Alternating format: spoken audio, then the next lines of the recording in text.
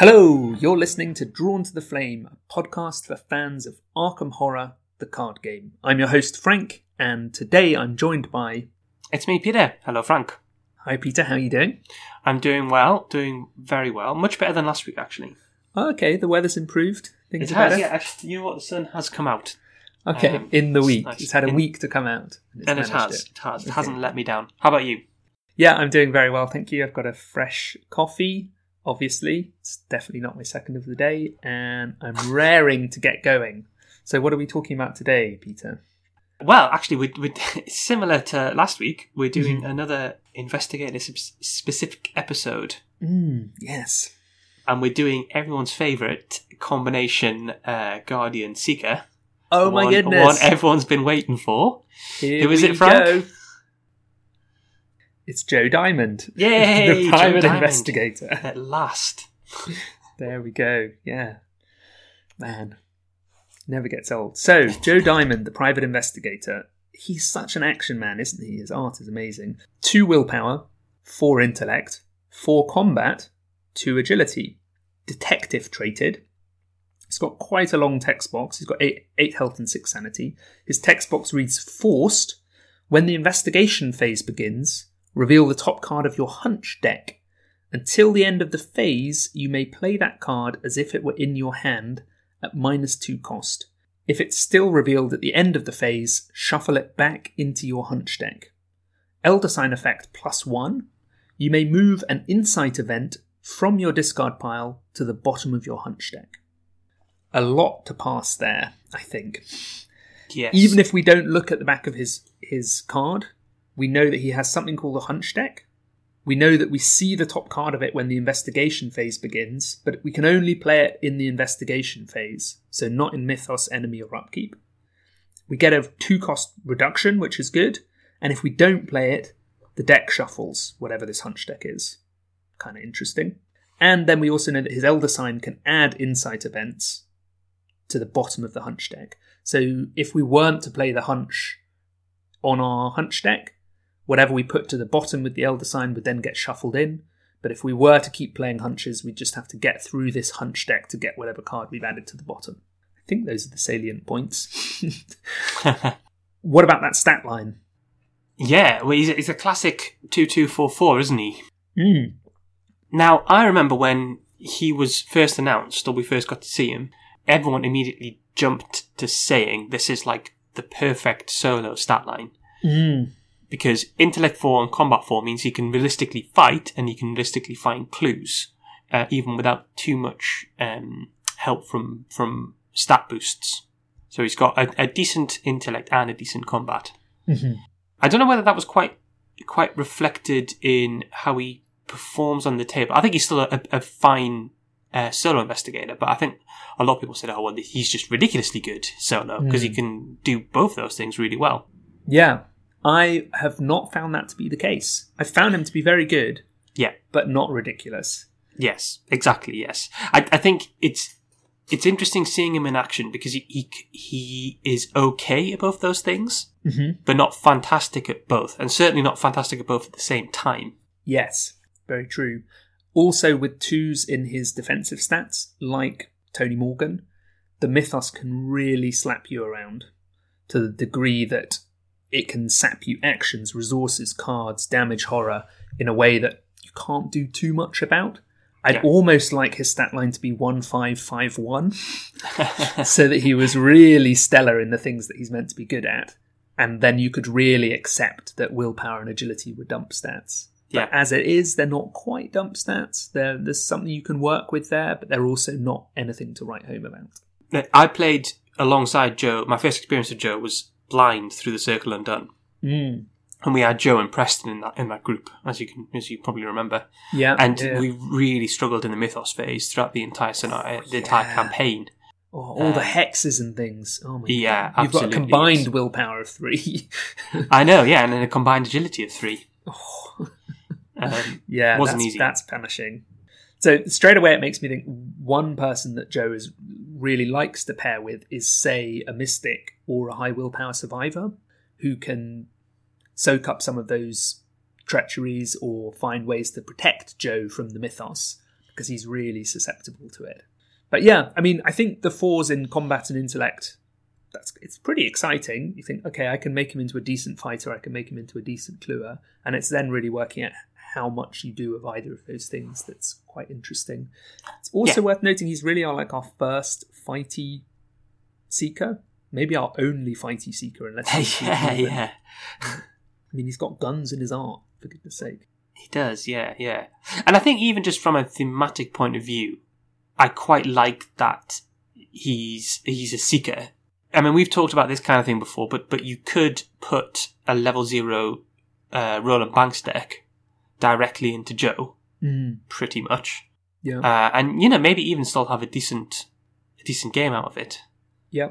But I think thematically, the fact that he's a seeker sort of emphasises that he's looking for answers rather than he's, wanting to fight or wanting to protect.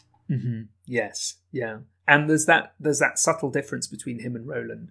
Roland, when he protects the party by killing an enemy, finds things, whereas Joe wants to find things and maybe he also fights along the way. It's my understanding of it. Let's flip him over because we've already started this comparison with Roland. Okay, we have deck size 40, which is unusual. Deck building options: Seeker cards level 0 to 5, Guardian cards level 0 to 2, and Neutral cards level 0 to 5. Requirements: Detectives Cult 1911s, Unsolved Case, and 1 random basic weakness. Additional requirements: your deck must include at least 11 insight events, including Unsolved Case. During the setup of each scenario, you must choose 11 insight events from your deck, one of which must be the Unsolved Case, and shuffle them into a separate hunch deck. So he has that 40-card deck, but straight away you take 10 cards and your signature weakness out, and that's your hunch deck. And the hunch deck operates, as we described on the front of the card. You flip the top card over at the start of the investigation phase, and during that phase you can play it at -2 cost. If you don't play it, you shuffle the deck. So you don't lose the card, it just shuffles back in. It's an 11-card deck. Kind of interesting. Yes. I think we move on and read the signatures before we talk about the hunch deck, because they interact with it to a certain extent. Yes. Do you want to read the signature asset? Yes, so this is the Detectives Cult 1911s.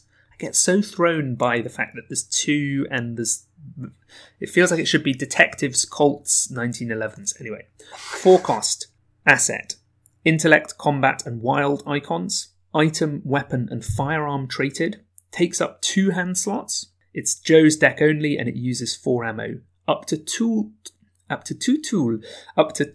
tool assets you control do not take up hand slots. What, an owl had just wandered in there. 2 tool.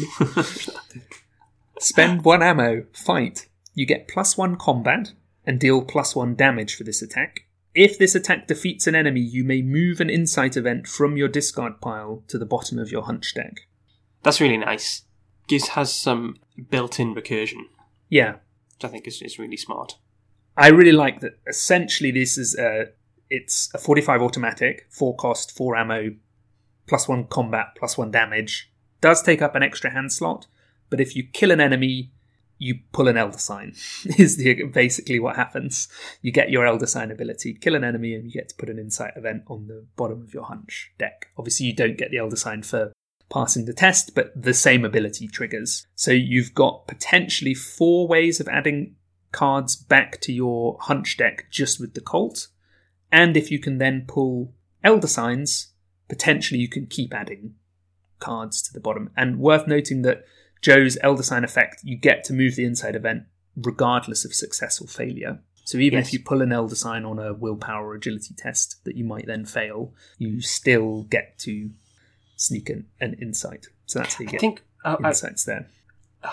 I think, was it at Labyrinth at Arkham in Flames? I think someone at our table was playing Joe. And they drew an Elder Sign with the Colt attack. Okay, nice. And then the two of the other people at the table, so me and someone else, we both only understood half. So I'd read the Elder Sign, and I was like, oh yeah, you get to put a card. And they went and put 2 cards on. And I was like, oh, no, that's not how it works. And then the other person only knew how the guns worked, didn't know how the Elder Sign worked. So we were both trying to know, why have you put 2? He said, well, it's because of the Elder Sign. I know the Elder Sign, but why have you put 2? This is a little bit like me with your Corvids in Root. No, you have to remove 2. Yeah. Yeah, similar thing. So just very briefly, tools. Yes. Because they interact with this. 2 tools. 2 tools. We have the fingerprint kit, the Hawkeye folding camera, and the magnifying glass currently as tools that Joe can take. And flashlight. And flashlight. All cards he likes. Mm-hmm. I would add. Maybe the flashlight less so, if he can take one of the other ones. Yeah, probably. But worth bearing in mind is, I think one of the things I've noticed about Joe is that he likes filling them hand slots. Octo Joe, yeah. Yeah. He really enjoys doing that. Also worth noting, same thing we mentioned in the Leo episode, if you've already filled a hand slot and you then play the Detectives Colt 1911s, you don't have to discard something out of your hand slots if you're gaining the slots simultaneously from these guns. So you could have played a magnifying glass and a Hawkeye folding camera and then play the Colts and you're still fine for slots. Yes. Which is pretty useful. One of the things we've said in the past about signature items is that the icons can give us an insight into how the investigator plays. And obviously this has got an intellect, a combat, and a wild icon. So it's two intellect or 2 combat icons. Mm-hmm. Yes, yeah. It's leaning into those stats. Yeah. The only other thing I'd note is it reminds me actually of Tony Morgan and his long Colts. There's a similar thing where the additional ability that those weapons give you, so getting a bounty back on bounty contracts or getting a hunch card back, is that you don't necessarily want to use this ammo unless it's for a killing shot. And there's a slight challenge then with the Detective's Colt because it takes up both of your hands. So if you want to kill anything with more than 2 health, you want to find ways of doing that so that the Colt can be the final shot. Maybe it's using a vicious blow for a 3 health enemy or other things around that. It's just worth bearing in mind that sometimes I've tied myself in knots that I draw a 4 health enemy and I really want to only spend 1 ammo from the Colt to kill it. So I need a way of doing 2 damage first. Yeah. There's something, again, quite thematic about this. It's the idea of him, like, with Tony, he's almost like that killing shot, in the head shot to collect the bounty. With Joe, it's like... It's very noir. It's that he puts the final couple of rounds through an enemy. Then he sits down and ponders and in black and white has a glass of whiskey. Yeah, there's that idea of him suddenly getting new knowledge when he's shot a ghoul and he's like, wait a second. Yeah. That confirms my hunch. Yeah. Okay, so weakness? Should we look at the weakness? Please, yeah. Right, this is a 4-cost event. Ugh. And it's unsolved case weakness, and it has the insight trait, which is obviously means it fits well in his deck, and mystery traits. So it says, place one of your clues on the location with the highest shroud, remove unsolved case from the game. Forced, if unsolved case will be shuffled into your hunch deck, add it to your threat area instead. For the remainder of the game it gains forced. When the game ends, Joe Diamond earns 2 fewer experience for this scenario. Ugh. So this is potentially a confusing card. Mm-hmm. Yeah. First up, you can still play this card even if you have no clues. Yep. It's a common rules question. It doesn't say then or anything on it. Mm-hmm. Yes. And because it's being played from your hunch deck, it also gets a cost reduction. So it actually costs 2. Yes.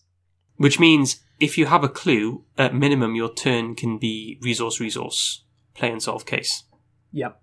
If you don't have a clue. Well, you don't even need to do that. Oh, yes, no, sorry, you do, yes. Yeah. Even if you don't have a clue, you can do resource, play this. And the trigger is if you don't manage to play it on your turn, it gets shuffled back into your deck. Yes. Because it says if it would be shuffled into your hunch deck. And we've got to remember that if we don't play the top hunch on our hunch deck, at the end of the investigation phase, it gets shuffled back in. So you have a window of a single turn to clear the unsolved case, to work on that case. So at its minimum, it's a 2-cost tax, really. And at its maximum, it's a real pain in the arse. Yes. As a clue disappears and ends up back on a 7-shroud location or something like that. Yeah. which you can't get back to. Yeah. So it's tricky. However, I will say the downside for it is earning 2 fewer experience. So what it doesn't do is impact the game you're playing at the moment. Yeah. And obviously, even in a standalone, it does nothing. So it's negligible, yeah. The worst it's done in a standalone is block your hunch deck up for a turn. Yeah. So yeah, it's a strange one where at some points it feels really punishing. If you reveal this final turn when you're just about to kill the final enemy or get the final clue, and you think, oh my goodness, if I play this, I'm taking an attack of opportunity, which wipes me out, or I'm losing a victory point location I've cleared. But if I don't play it, I'm losing 2 XP. That can be terrible. But there are other times where you see it and you think, oh, that's fine. Likewise, in the final scenario of every campaign, this is just, you just ignore it. You just don't get a hunch for a turn. So that's pretty nice. The other thing is you can play around it pretty easily. Just never go below 2 resources. As long as you, never end your turn below 2 resources. Or even never end your turn below 1 resource, because you'll gain 1 resource in upkeep. And that means you then have the 2 to play it if your next hunch is unsolved case. It then taxes you an action and those 2 resources, and that's it. So yeah, it's not too bad. I really like the fact that Joe has 2 decks, but both have weaknesses in. I think that's a really nice element, that even his following of his hunches can lead him down a blind alley. Yes, absolutely, yes. Okay, what do we want to talk about first? I mean, we've got so many options here. We talk about the insight deck, or the hunch deck? Because that's such a key part of Joe. I think so, yeah. We could probably spend the rest of the episode just talking about hunch decks, couldn't we? Yeah. So, he has a 40-card deck. 10 cards go into the hunch deck along with Unsolved Case. They need to have the trait Insight. Luckily, nearly every Seeker event has the Insight trait. There are 2 that don't, Eidetic Memory and Ghastly Revelation. I think that's it, but I'm happy for the emails in or telling me I'm wrong. But apart from that, every other Seeker event has Insight. So your I've Got a Plan, your Mind Over Matter, your Shortcut, your Logical Reasoning, your Guidance, all of these cards are Insight traded. But the not big all of them. caveat, that doesn't necessarily mean they're good fits for the hunch deck. Is that fair to say? Yeah. I tell you what, let's talk through the Guardian cards I can go in, and then I'm going to pitch you a question. Okay, I'm ready. Right. So, I mean, actually, we can do a comprehensive list of these. We've got Fool Me Once, Delay the Inevitable, Emergency Aid, Evidence, Interrogate, and Scene of the Crime. And we have seen a card in the Nathaniel deck, at least one that has the Insight trait as well. So there's not a huge number of cards there. And what have we got? A healing card, and then a few clue cards. Yeah. Kind of fits quite well. Frank, what makes a good card to go in the Insight deck? Great question. Well, the Insight deck is giving you a 2 cost reduction. So one thing that might be worth looking at is, does the event cost 2? Or more. Because if it costs 0 or 1, you're not actually getting that reduction. But the other thing I would think about, which is raised to me by something like Fool Me Once, because you can't control which card you see on the hunch deck every turn, you want cards that are generally useful or that generally help Joe, no matter the situation, rather than cards that are very specific. So Fool Me Once is fast, which is good, but it only costs 1, so you don't get the full reduction, and that you play when you would discard a treachery card after resolving any of its effects. Most of the time, though not always, you'd be doing that in Mythos. So if you put Fool Me Once in your hunch deck, the chance that you get to trigger it is so slim. You've got a 1 or 2 in 11 chance that you see it. Then you're also hoping that you have a treachery that's stuck around, maybe a Frozen in Fear or something like that, and that you then succeed at the test, and that you then play Fool Me Once. So that to me is an illustration of a card that's really not good for the hunch deck. When you compare that with something like Scene of the Crime, it's 2 cost, and it gets you a clue. Could get you 2 clues if you have an enemy. So for Joe, first action, pay 0, get a clue. Yep. There's so many times that you can position yourself on a location with a clue. You might get the bonus of getting an enemy, you might not, but you're still then getting a testless clue for free. just spending a single action. And I think even if you look at working a hunch, Yes. it's potentially even better because that's no actions and it gets you a clue. Yep. Working a hunch, I think, is the best card for the hunch deck. Appropriately enough. Yeah, exactly. It's 2 cost, it's fast, so if you're not at a location with the clue, as long as you can get to one during your turn, you then get the clue straight away. You get it for free. There's a whole way of playing Joe that's about recurring working a hunch in your hunch deck. All of those Elder Signs. And I'd say that probably 95% of the time that I've killed an enemy with the Colts, it's working a hunch that's gone in my hunch deck. Yes. I mean, there's something to be said for recurring some of those high experience, high value seeker events. So, say a Cryptic Research or a No Stone Unturned level 5. Yep. If you've got either of those in your deck. I mean, No Stone Unturned level 5 becomes bonkers good in your hunch deck. Yeah. So that's free, fast. Any investigator gets a card. Yes, which is good. It's very good. But not necessarily. I think Cryptic Research especially, I think, is maybe better in your main deck than it is in your hunch deck. So tell me about that. Why would it be better? Well, I don't think it's a clear cut. I don't think there's any clear cut here because if we view the hunch deck and if we boil it down, it's effectively giving you a free draw and a 2 cost reduction. So a free draw and 2 money it's giving you every turn. If you can reliably use those events, which is why you've alluded to, you want events that you can play as much as often in there. Yeah. Because really, I don't think I've ever seen someone burn right through their hunch deck over the course of a game. I'm sure you can, but especially considering you've got so many ways of restocking it, maybe if you're in an epic Depths of Yoth run, eventually you'll run out. Yeah.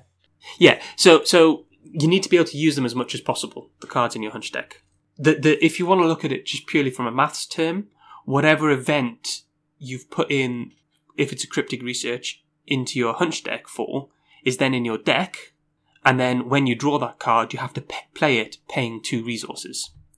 So effectively, the free draw from the Cryptic Research, from the hunch deck would have drawn you the Cryptic Research, or whatever the card was, anyway. So you're not saving an action not drawing the card, if you see what I mean, because you would have drawn the 2 cost event, but then also you're playing Cryptic Research without the 2 cost reduction. Yeah. Sorry, I think I'm talking. Am I making sense? I think you are. Yeah, my mind slightly wandered. Apologies to the thought as well that you don't get to control when you play Cryptic Research if it's on your hunch deck. Well, that is true. I think Cryptic Research is a good example here because there's not many situations where you don't just want to play it straight away. You might want to use it on an ally, I guess. Yeah. You might be at max hand size, so you don't want to overload your hand, potentially. Yeah. But I think broadly speaking, it's such a flexible card. You just play it as soon as you draw it. Yeah, I think broadly speaking that's the case too. It's not the worst possible case scenario here, but seeing Cryptic Research on the hunch deck, when you have a full hand, you've got 2 weaknesses left in your main deck, another investigator is worried about decking out because they're on high horror, you might see a situation where you actually really don't want to draw it, but you would like to see other hunches in your deck.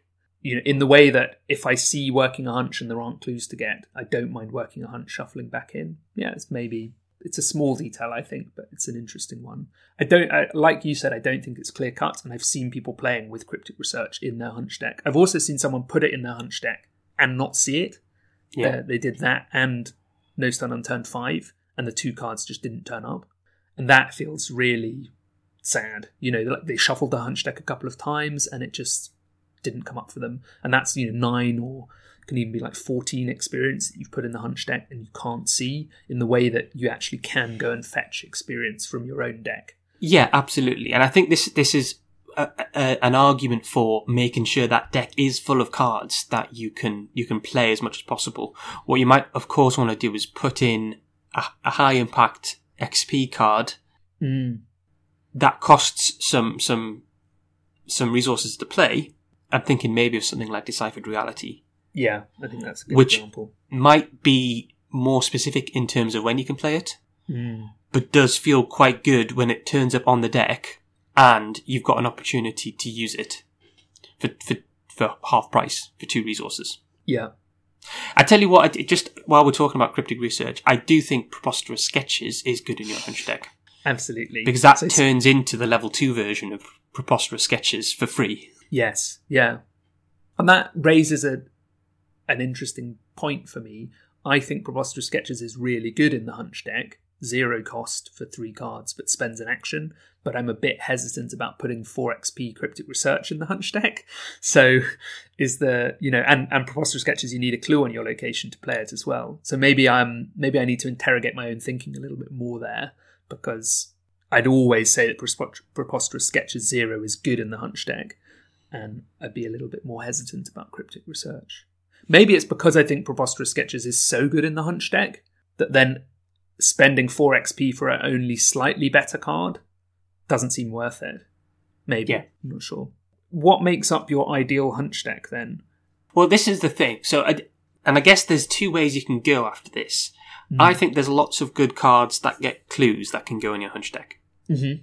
It's Seeker Events, and the more broadly applicable Seeker Events tend to be ones that get you clues or draw you cards. Yep.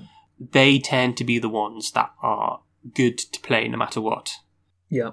And as we said, the Guardian ones are the same. Mm-hmm. So I think the Hunch deck is maybe best built up as a way of getting clues cheaply. Mm-hmm. And I guess at that point, that leaves the rest of your deck to either get to super focus on getting clues and become a super seeker who can also, if needs be, do a little bit of fighting, or to diversify a bit, and then you can use the rest of your deck for the other fight events, other fighting cards, various types. The muscle, yeah. Yeah. I don't know what you think about that. Yeah. For a while, the core of my Hunch deck has been 2 Working a Hunch, 2 Preposterous Sketches, 2 No Stone Unturned. So I've got Filtered Draw, Mass Draw, and Clues. And then the last 4 cards I play around with. But recently, Scene of the Crime has been another one. So I've then got 4 cards in the Hunch deck that are just get a clue. Yeah. And then I feel like cards 9 and 10, often I end up with Logical Reasoning, maybe Emergency Aid. And I sort of toy with that. Yeah. I like Logical Reasoning because there is that way of removing terror cards, which might help Joe, depending on the campaign. Yeah. And also he has 6 sanity, so there's often occasions where healing 2 horror for free seems worth it. And, particularly if you've taken trauma, I might even play a Logical Reasoning to heal 1 horror, and then that's 1 hunch out of the deck, which is quite nice. There's normally occasions to do that. Yeah. That would be kind of my core. I'm just looking down this list and thinking, Truth from Fiction. Oh, you and Truth from Fiction. It's 2 cost. Yeah. If you're playing Secrets, I guess playing Mr. Rook. Well, we've talked about this. You could potentially add 3 Astounding Revelation and 2 Rook to any deck and kind of make it better. Yeah. So, yeah. I ran a 1x Truth from Fiction in your Hunch deck. Yeah, you do need to have seen Rook to be able to play it first. So it would be a real shame if it's the top card in a Hunch deck and you've not played Rook. It would also work on what other secret cards can he take. I mean, in the No, he could take. Mm-hmm. Yeah. So that's 2 Remote Investigations. Yeah. If he's doing like an Ancient Stones thing, potentially. It's more hand slots. It's more hand slots, indeed, yeah. Team Covenant are doing a run-through of Carcosa with Joe Diamond. And one of the cards he's put in to his Hunch deck, or he put in early on, is Extensive Research. And yes. I think that's maybe quite good in the Hunch deck. Yeah. If you've got a hand of, say, 6 cards, that's then 2 to play to get 2 clues, which is the same as Connect the Dots.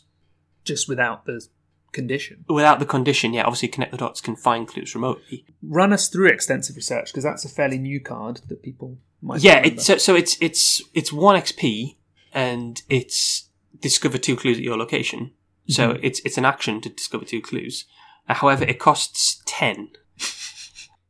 Yeah. So it costs 8 off your Hunch deck. But it does have the text, reduce the cost to play Extensive Research by 1 for each other card in your hand. So even with 4 cards in your hand, you're playing that at 4. So 4 to find 2 clues. Is sort of, that's Intel report level. Yeah, and it's double working a hunch level, which obviously doesn't take an action. But So yeah, it's good. I think you consider, like, if you're playing 2-player, you might see like a 1-eye location that has 6 Shroud or something like that. And paying that money to get both the clues off that location, it saves you a huge amount in the resources you might invest. Yeah. And you could also, like, if it's your turn, you do like draw, and then play extensive research or something like that.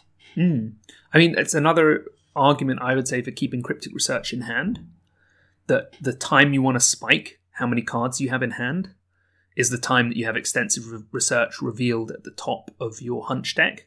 So you maybe hold on from playing Cryptic Research, and then at that moment, extensive research comes up, you play Cryptic Research, go up to 9 cards in hand, say, and then you're getting 2 clues for free. Potentially, it's like that idea of like hold on to the draw. If we're saying that we're packing the deck with the hunch deck with clue cards and with draw, we should expect Joe to have a big hand of cards anyway, which means extensive research is more likely to be powerful. If you can get to the point where your hand is large and just generally, just most of the time, whenever you see extensive research, if you're playing it for free to get a clue, that's still reasonable. You know, at that point, that's scene of the crime levels. But maybe that's a slightly different build. Just while I've got Team Covenant on my mind, the other card that Zach's using, which I've been really surprised by, is Practice Makes Perfect. And actually, this ties into if you do... That is not an insight event. It's not, no. Yeah, there we go. There's 3. It's a gambit. Tactic and gambit. Yeah.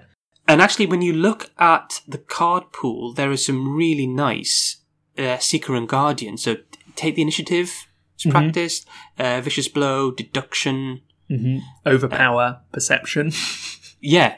So it's actually a really good card. And when you consider you can put in... We were just talking about Astounding Revelation. Yeah. If you play Practice Makes Perfect and you get double use of those and you get 2 resources, that feels like a really nice play. Yeah.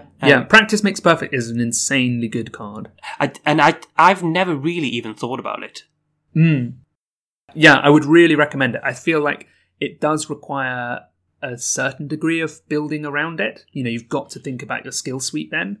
But I think, broadly speaking, I would do well to think about my skill suite a bit more anyway. Like, I think it's a good thing to do.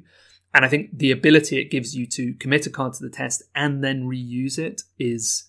That doesn't seem like amazing, but that is stellar. Like, because you could also do it with Vicious Blow 2 or Deduction 2. Yeah, absolutely. So you get 3 clues, and you have the Deduction 2 then in hand to go and get another 3 clues. Just insane levels of value. The risk, of course, is that you have to hit it, but that's where, if you're playing Joe and you're drawing cards like a demon, you're maybe starting to get to the point where you can go, hang on, there's 12 cards left in my deck, and I know that I've got 2 practiced skills left. I'm going to play Practice Makes Perfect. You know, you can toggle that. You can make a good assessment on that as a player, and I think any Joe player probably would be thinking about those things. Yeah. So I think if I was going to go back and do a Joe deck now, I'd almost certainly use that, build that in. I think. Yeah. Well, we've started talking about the main deck. There's one obvious super advantage that he only has 1 weakness in there. Yeah. Because his signature weakness is in the hunch deck. So that is another reason why he might want to draw heavily. Depending on what his signature weakness is, random weaknesses. Yeah. Then more broadly, we sort of started to touch on it, but my experience of building the main deck is that it normally is fairly asset and skill heavy because I've got this suite of events that I know are in the hunch deck. So I might have something like, say, Emergency Cash, or even say like an Ever Vigilant or something like that as events, maybe a dodge. But then I'm not really leaning too heavily into events. The other event that I find I don't like putting in the hunch deck is Shortcut. Yes. Because I like to be able to choose when I play that card. Well, I think it really, and I'm going to use this word, Frank, and I'm not going to apologise for it. It really behooves Joe to have some mobility in his deck. Yeah. Pathfinder, I think, is really good. And I think Shortcut's really good as well. Because positioning for him can be really key. Yes, because he wants to be in the right place to play things like Scene of the Crime, if it's in his hunch deck. If he needs to get those 2 clues with his extensive research, he wants to be standing on the High Shroud location that has 2 clues on it when that pops up on his deck. And if he's 2 moves away, that's a really tricky turn. It's move, get the 2 clues. If he can make those 2 moves without spending an action, he's overjoyed. Yeah, the other situation I'm thinking of is you've drawn the enemy, you've revealed the scene of the crime on the top of your deck. There are no clues on your location.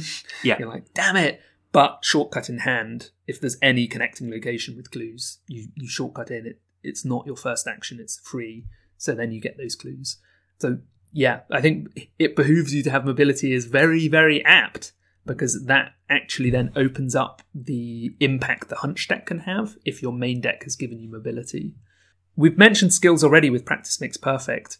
He's got options for a lot of wild icons if he wants them, with Take the Initiative and Inquiring Mind. And then he's also got some really nice skills available to him in Seeker, so Eureka and Deduction. And then you've already touched on Vicious Blow as well. And I think also Steadfast can be quite useful for him. Yeah. He's got a decent enough health and sanity pool, so he can be getting a nice combat boost with it, or a nice willpower boost. The notable absence for me there is agility protection, unless you're using wild icons for it.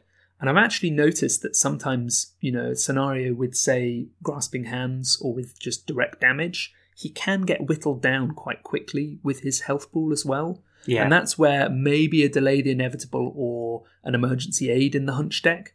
It's, my first thought was like, well, I don't need health healing, I just need horror healing. But actually, sometimes a cheeky one-off health healing can be quite useful in larger parties as well. Maybe you don't need it for you, but you've got a low health fellow investigator, a Seth or Marie, and just chucking out some healing for free to them is no bad thing. So yeah, I've often played him with quite a lot of skills and found that quite fun. And then the asset suite, you mentioned the hands. You're probably packing more weapons if you want weapons so that you can do final shots with the Colt. Yes. So that's some hands straight away. So then maybe you're packing a bandolier. So this is where it gets tricky for me, because I think if you want to lean into that combat, he needs to be taking some other weapons. Mm-hmm. Yeah. But then you've got weapons, you've also got tools, if you're taking tools, and you've got a double hand slot signature asset, which is going to make you discard the other weapons you've got. Yeah. If not the tools. It's a tricky one. Yeah. So he's a little bit like that noir detective who settles down and cleans all his guns and sorts out all his gear. He's got all the different kit that he sort of has prepared, maybe stashed in his boot, and he's ready to roll. And sometimes it can be a little bit of a puzzle with Joe. I've got maybe an enchanted blade in hand and a 45 automatic and the Colt. Which do I play first? Am I playing a bandolier? And I feel like this complication is only compounded by what ally you take. We've mentioned Rook.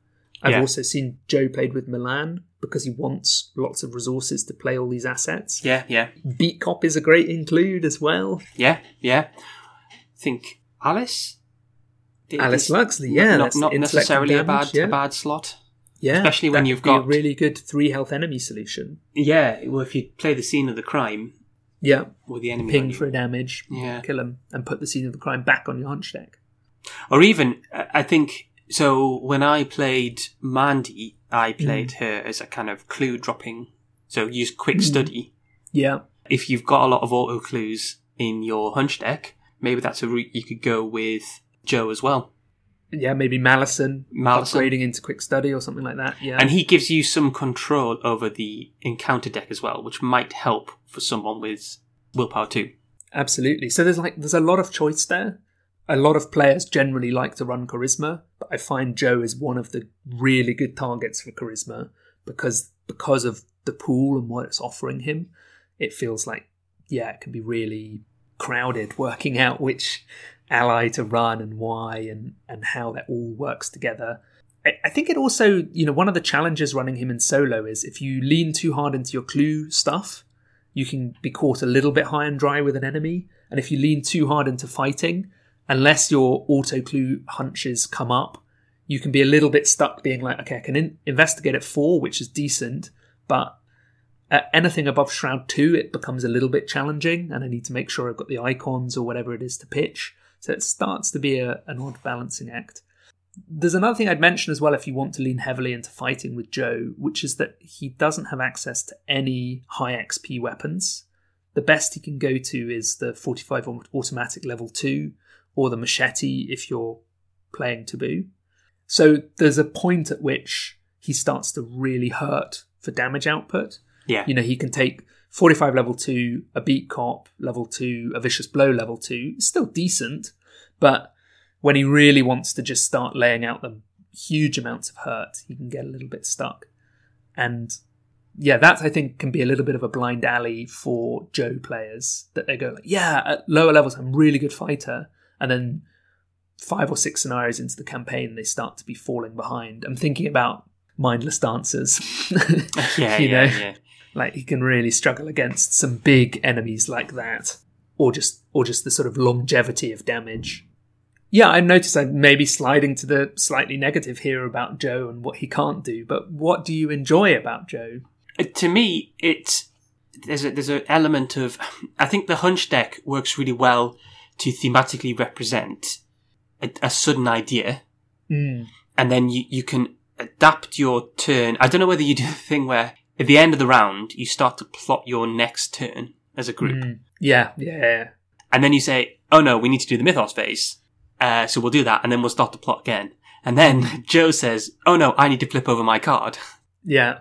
Plans out the window. I need 2 resources to play Unsolved Case. Yeah, or, oh no, I've got Scene of the Crime as an enemy here, so I can get these 2 clues without, for a single action. Or I've got Working the Hunch, so I can get that clue off that High Shroud location. Yeah. Or we don't need to tackle that locked door anymore because I can get those clues. And I like that. It's like, oh yeah, Joe, I've got an idea. He's a bit impulsive in that way, isn't he? It's like sudden impulse, I'll do this. I've also sometimes found in multiplayer, the Joe player, just because you can play a hunch doesn't necessarily mean you should. Like, there's that thing of you're like, oh, brilliant, working a hunch. There's a clue 3 locations away. So if I pathfind, shortcut, move, I can buy the clue. And it's like, we don't need that clue. You don't have to run off. It's the same way with Ursula, the Ursula player always wanting to move. It's like, sometimes you don't need to move. No, but I don't get my bonus in this. Yeah, exactly. I can pathfind here, field work, then get a free investigate, which can be used to unearth the ancient. He's like, you don't need to do that. You can just move on. Just sit down. Yeah. I think mentioning Ursula for me, playing solo as a seeker, you've got some really great advantages around how normally reliable they are with clues. And one of the things I really like about Joe as a solo investigator is that he is reliable with clues, but in a pretty different way that this hunch deck is providing you with these little treats and things to keep you going. And it's not simply that most seekers will have some ability that allows them to get 4 clues a turn. So investigate 3 times plus a bonus 1 somehow. Yeah. Most seekers. And the way Joe does that is very unique to Joe. If I looked at someone playing, if I couldn't see the investigator, I feel like I could identify if it was Joe just by the way that they play, and obviously seeing a weird extra deck would give it away. But yeah, there's something that feels very distinct about his play style, that he's not just going to camp in a location hoovering clues. He might do that, but he doesn't need to. Yeah. The other thing I've noticed about Joe that I do really like is that he can assemble a really large rig and run lots of static boosts as a result. Yeah. So you could run a Alice Luxley and a beat cop, or a Milan and a beat cop, and then also charge up a camera. And then if you're running the Bandolier level 2, that gives you willpower boost as well. So you maybe end up with a really kind of impressive stat line of like 4 willpower, 6 intellect, 5 combat. Like you front load the stats really well there. And that I feel it's challenging to do solo, but in multiplayer he can really develop into this sort of awesome machine. And that's really fun to play. It's a bit combo-y, I guess. It's big setup. It requires lots of pieces. But if anyone's going to find the pieces, it's Seeker. And yeah, he's so flexible then with what he does with them because he can fight or can clue. He's a real progress investigator, isn't he? The stats of progress are combat and intellect. And he really leans into that. Yeah. He's what you and I would call like an offensive investigator. So he's on the offense. He's hugely offensive. Yeah. He's on the offensive, trying to kill enemies and find clues, isn't he? Yes. So he's progressing the act rather than defending against the mythos necessarily. Mm-hmm. Yeah. I'm now getting an itch to want to play him in a multiplayer group. Yeah. Yeah. Maybe with someone else who can sort of reliably get clues as well. So here's a question which isn't necessarily in the theme of the episode. Who's the perfect counterpart to Joe? Who's the ultimate defensive investigator? Well, if we just invert the stat line, Yeah. you have someone like a Seth. Yeah. 4s in willpower and agility, can avoid most things the mythos throws at her, and can turn those stats into offense if they want. Then the other person with that kind of stat line is Wendy. Yeah. Wendy's really resilient in that way. I would have almost gone with Diana. Yeah. Who's, Yeah. I think, she's Queen of Cancellation, really. She's unparalleled in her ability to prevent the Mythos deck doing bad stuff to you. Yeah. She just locks it down, and the more she does that, the more powerful she gets. Yeah. And which allows her to keep stopping the Mythos doing what it wants to do. Yeah, absolutely. Funnily enough that you mentioned Diana, the very first name I thought of was Agnes. Yeah. And Agnes even then turns suffering into damage, which is also its own way of sort of leveraging that defense. Yeah, I think they could all pair quite nicely with Joe. And if you think of Joe as somewhat flex, because he has this option for the Guardian combat side, adding someone else who can flex, who's maybe using willpower and agility in some way, is pretty useful. Diana can get clues pretty reasonably, she can fight pretty reasonably, and she can defend against the Mythos. Yeah. Cool. Anything left over for you? I don't think so, no. It's been really fun talking about Joe. He's a really fun kind of dynamic character to be playing, and there's like the mini game of having his deck as well. It's an extra bit of fun to try and dig into that. Yeah. He's quite like, interestingly enough, there's been a hero come out for Marvel Champions. Doctor Strange, who basically works the same. Yes, yeah. The same. A little spell deck. He's got a little spell deck, yeah, and the way he kind of interacts. And my friend, who's more into... I'll name him Neil, because he heard me name him a few episodes ago, and he was quite excited. Hi, Neil. Hi, Neil. He messaged me after I told him this, and he's like, I've just looked at Joe. He's exactly the same. I really want to play him now. Yeah. I'm glad you mentioned the hunch deck again, because I've also noticed in solo that sometimes the tactical thing to do, as I already mentioned, is not to play your hunch, because you've just stacked the bottom of the hunch deck with 3 more insight cards. And you want to shuffle them back. You want to shuffle them back. And the other thing I'd say is that even though I said I wouldn't put Shortcut in the hunch deck, if I've played Shortcut and I'm getting towards the end of a scenario, if I kill an enemy or pull an Elder Sign, I would be tempted to put Shortcut back into the hunch deck, because what I want then is just tempo. I might not need clues anymore. And actually, there's this weird transition that we've not really talked about of, the ideal is that you just keep working a hunch back into your hunch deck and you keep getting testless clues. But it might be towards the end of a scenario, all you really need is to soak a bit of damage and horror. So you really want a Delay the Inevitable to go into that hunch deck, or whatever else it is. And I really enjoy that. I mean, it's a really hard thing to evaluate and talk about in any detail, because it's so scenario dependent and so deck dependent. But you don't have to just keep the same 10 cards in there. It can evolve, which is, incredible. Yeah, absolutely. Cool. Well, let us know your Joe thoughts. Do you think he's one of the premier solo investigators, or have you run into trouble with him? Is there something we've missed? You can let us know. DrawnToTheFlamePodcast@gmail.com. We're also on Twitter and Facebook as Drawn to the Flame, and we're on Patreon and Designed by Humans. Peter, how can people get in touch with you? I am Unitled everywhere. That's UNITLED. I'm on Twitter and Discord and Instagram as the.unitled. So say hello. How about you, Frank? I'm FB or FUB or Zooey or Zozo in various different places. Thanks very much for listening. Thank you.